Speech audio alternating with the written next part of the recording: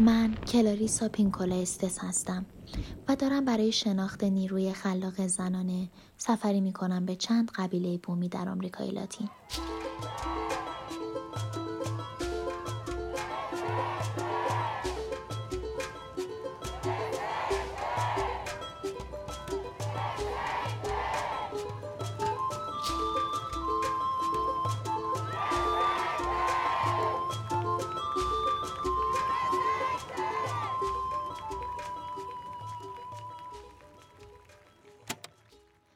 در فرهنگ کهن‌الگوها اعتقاد بر اینه که اگه کسی مکان روحی خاصی رو آماده بکنه، اون وقت نیروی خلاق روح از اون باخبر شده و راه خودش رو به اون سمت باز میکنه و حتی اونجا ساکن میشه. چه این نیرو توسط کلام خداوند که میگه پیش برو و جایی رو برای روح آماده کن فراخوانده شده باشه، چه مثل فیلم مزرعه رویا باشه که توی اون مرد مزرعه داری صدایی میشنوه که اونو تشویق به ساختن توپ بیسبالی از طلا میکنه. اونم برای گرامی داشته روی بازیکنان گذشته فوتبال. پس تدارک دیدن نیروی عظیم خلاقه رو تشویق به اومدن میکنه. عده‌ای معتقدن اون نیروی خلاق و نیروی روحی عظیم مثل یه رودخونه بزرگ زیرزمینی میمونه که مسیر اصلی و انشاب‌های اون میتونه زندگی خلاق ما رو پر و خالی بکنه. اینکه چقدر تو این مسیر انشابات قرار میگیری مهم نیست، چون این جریان عظیم زیرزمینی همیشه یه راهی برای ورود به روح ما پیدا میکنه. اما اینکه چقدر بهش اجازه حرکت و جولان بدی خب خیلی مهمه. معمولاً افراد و به خصوص در زنان این جریان با ایجاد و ساختن موانع نادیده گرفته میشه. اصلا بعضی از روانشناسا اعتقاد دارن که شاید آبهای خلاق شخص در محیطی آلوده جریان داره که در اونجا اشکال حیاتی تخیل قبل از رشد و بلوغ کشته میشه. یعنی بزرگ شدن در محیط‌ها و فرهنگ‌هایی که باور به رویا پردازی دختران و انجام کنش و تن دادن به نیروی وحشی خلاقه خب یه جور تابوه، یا بهتر بگم یه جور حرکت ضد عرفه.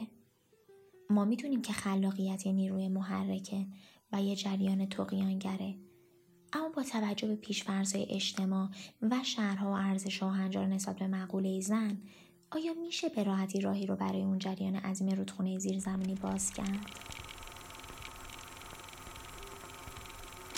گاهی اوقات دلیل دیگه‌ای هم وجود داره که خودش رو در شکل بهتری نشون میده و اونم ستایشگریه. اغلب این زنها چنان استعداد فرد دیگه‌ای رو ستایش میکنن و خودشون رو موظف به تقلید کردن از اونا میدونن که یادشون میره نیروهای خلاق حیاتی خودشون در حال نادیده گرفتنه. بعضی اصلا میترسن از مواجهه با آبهای عمیق و تاریک حیات زیرزمینی خودشون. در بین مردم اسپانیا یه قصه‌ای وجود داره به نام زن گریان که خب من در ادامه براتون تعریف میکنم. قصه عجیبیه، چرا که به مرور زمان تکامل پیدا میکنه، انگار که یه زندگی درونی بزرگ برای خودش داره. من نسخه‌های زیادی از این داستان رو شنیدم. تو اولین شنیده هام این زن تجسم یه قهرمان بود. بعدها یکی به شخصیت مبارز و چیریکی داده بود. توی ورژن دیگه هم تبدیل به یه روسپی شده بود که ایدز گرفته و کلی داستان دیگه. اما تکان دهنده ترین نسخه رو از زبون یه بچه شنیدم. من اول خط اصلی داستان رو براتون تعریف میکنم و بعد میرم سراغ اون تغییر عجیب در قصه بچه.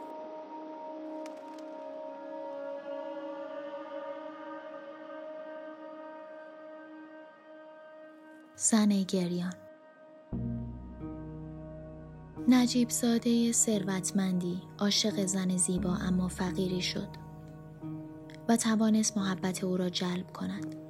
زن 2 پسر بچه برای نجیب زاده به دنیا آورد، اما مرد او را لایق ازدواج با خود نمی‌دانست. روزی مرد اعلام کرد که می‌خواهد به اسپانیا برگردد و در آنجا با زن ثروتمندی که خانواده‌اش برای او انتخاب کرده بودند ازدواج کند و گفت که پسرهایش را هم با خودش خواهد برد. زن جوان به شدت ناراحت شد و دیوانه و سرگشته رفتار کرد. روی صورتش پنجه کشید، صورتش را خراشید، جلوی مرد گریه کرد و در تنهایی هم گریست. سرانجام 2 پسر بچه‌اش را برداشت و کنار رودخانه برد و آنها را در میان امواج خروشان انداخت.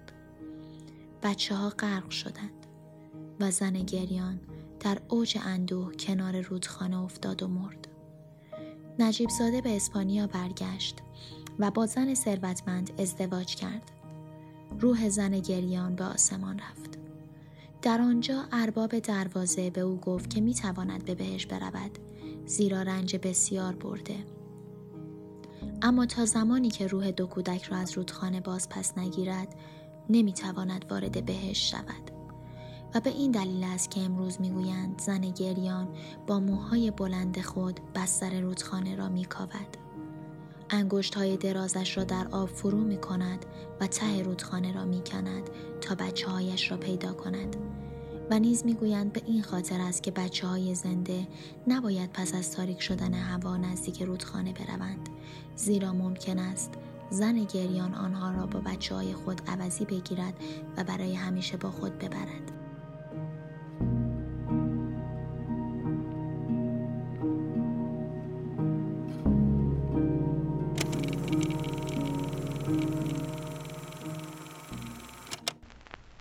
حالا بشنویم از زن گریان امروزی. همانقدر که فرهنگ ما تحت تأثیرات گوناگون قرار میگیره، طرز نگرش ما و مسائل ما هم تغییر میکنه.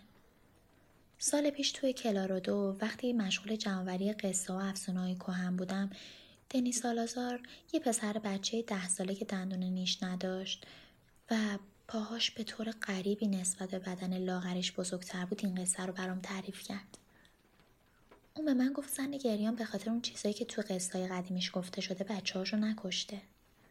زن گریان با نجیب زاده آشنا میشه که کنار رودخونه چند تا کارخونه داشته. اما بعدش یه مشکل پیش اومده و اون تو دوران بارداریش از آب رودخونه نوشیده. بچه‌هاش که 2 تا پسر دوقلو بودن کور به دنیا آمدن و انگشتاشون هم مثل اردک به هم چسبیده بوده. چون که نجیب زاده با فضولات کارخونه‌اش آب رودخونه رو آلوده کرده بوده. نجیب زاده به زن گریان میگه که اون بچه‌هاشو نمیخواد و بعد با زن ثروتمندی ازدواج میکنه که چشمش دنبال محصولات کارخونه بوده. زن گریان هم بچه‌ها رو توی رودخونه انداخت چون اونا زندگی خیلی سختی داشتن و بعد خودش از غم زیاد مرد. اون به آسمون رفت اما سن پیتر بهش گفت تا زمانی که روح 2 تا پسر رو پیدا نکنه نمیتونه وارد بهشت بشه. حالا زن گریان سر تا سر رودخونه آلوده رو دنبال بچه‌های خودش میگرده. اما خب به سختی میتونه چیزی ببینه چون آب خیلی آلوده و کثیفه. روح اون با انگشتای بلندش کف رودخونه رو میکنه و اون هنوز سوی ساحل سرگردونه و مدام بچه‌هاشو صدا میزنه.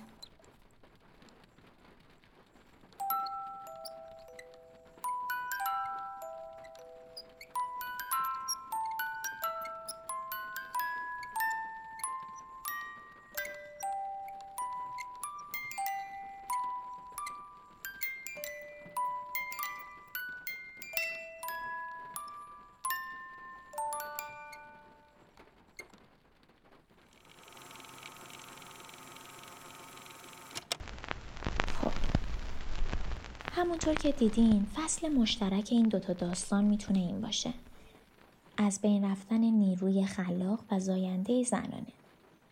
تو این داستان زن زیبا و رودخونه برای توصیف روند خلاق زنان به شکل استعاری استفاده شده که حضور موجودی مخرب باعث سرگشتگی این رودخونه و زن میشه و اونو به کندوکاو ویرانه‌های خودش دچار میکنه. تو فرهنگ اسپانیایی جنوب غربی آمریکا رودخونه نماد توانایی زندگی کردنه. به رودخونه به عنوان مادر بزرگ و زن بزرگ نگاه میکنند که آبهای اون نه تنها تو شیارها و بسترهای رودها جریان داره، بلکه در بدن خود زنان هم وقتی بچه به دنیا میارن جاری میشه. رودخونه بانوی بزرگیه که با پیراهن پرچین آبی و نقره‌ای از سرزمین ها میگذره و با خاک هم بستر میشه و اون رو برای کشت آماده میکنه.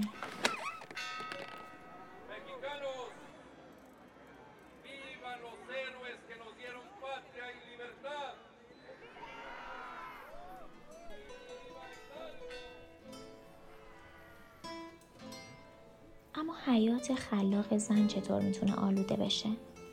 آلوده شدنی که توی داستان به شکل نمادین در قالب فضولات کارخونه مرد بهش اشاره شد. آلوده شدن حیات خلاق به 5 مرحله آفرینش هجوم میبره: الهام، تمرکز، سازماندهی، عمل و مداومت. زنی که هر کدوم از اینا رو از دست داده باشه به هیچ چیز مفید و نو و خلاقی نمیتونه فکر کنه. اون به سادگی به سمت ماجراهای عاشقانه، کار بیش از حد، بازی بیش از حد، خستگی یا ترس از شکست منحرف میشه. گاهی مشکلات زن از ساده‌لوحی خودش در مورد برونگرایی خودش ناشی میشه. اون فکر میکنه با همون سازماندهی ناقص و تیکه تیکه کردن برنامه‌هاش کاری رو انجام داده. منظورم اینه که نمیشه فقط بازوی یک آدم رو بسازیم و بعد خیال کنیم تمام بدن خلق شده و دیگه دست از کار بکشیم. خب این طبیعتاً پیامدی جز احساس کاستی و نقص نداره. گاهی زن کاملاً تحت تاثیر درونگرایی خودش میخواد صرفاً با آرزو کردن چیزی رو عملی بکنه و تنها نتیجه این کار احساس کاستی و نقصه.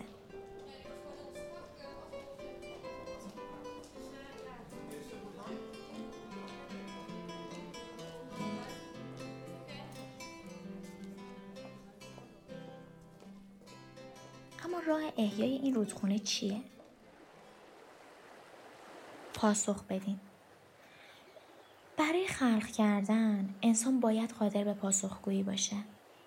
خلاقیت یعنی قابلیت پاسخگویی به تمام چیزهایی که دور و بر ما میگذره. انتخاب کردن از بین صدها فکر و عمل و حرکتی که اطراف ما موج میزنه. اصلاً خودتون رو به یک مسیر قانع نکنین. به گزینه‌های جایگزین فکر کنین و بهترین انتخاب رو انجام بدین.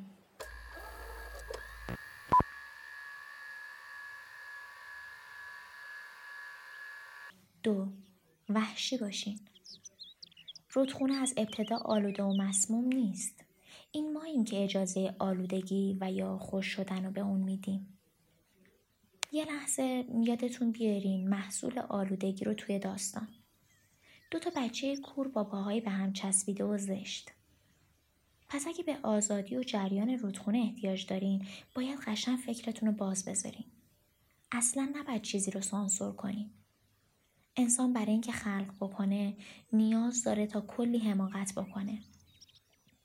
وحشی و بدوی باشین و اصلا از اینکه قضاوت بشین نترسین. 3. شروع کنین. این مهمترین راه پاک کردن رودخونه است. اگه قراره شکست بخورین خب شکست بخورین و دوباره از نو شروع کنین.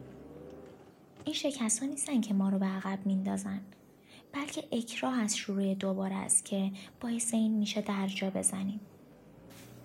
با ترساتون روبرو بشین تا بتونین از شرشون خلاص بشین.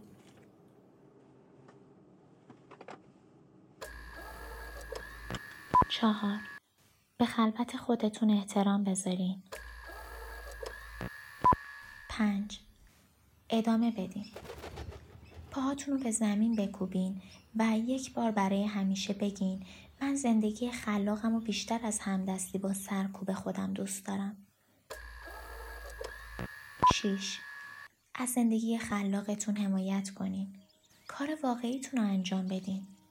اصلا اشکالی نداره به این شاخه و اون شاخه بپرین. شما نیاز دارین تا کار مناسب خودتون رو شروع کنین و اون رو انجام بدین. پس فارغ از تمام ضعف‌های تربیتی، فرهنگی، اجتماعی، فکری و عقیدتی به کیفیت خلاق زندگیتون اصرار داشته باشین. ما میتونیم رودخانه را از آلودگی آزاد کنیم. ما میتونیم اونجوری که دلمون میخواد و برای خودمون مناسب تشخیص میدیم زندگی کنیم.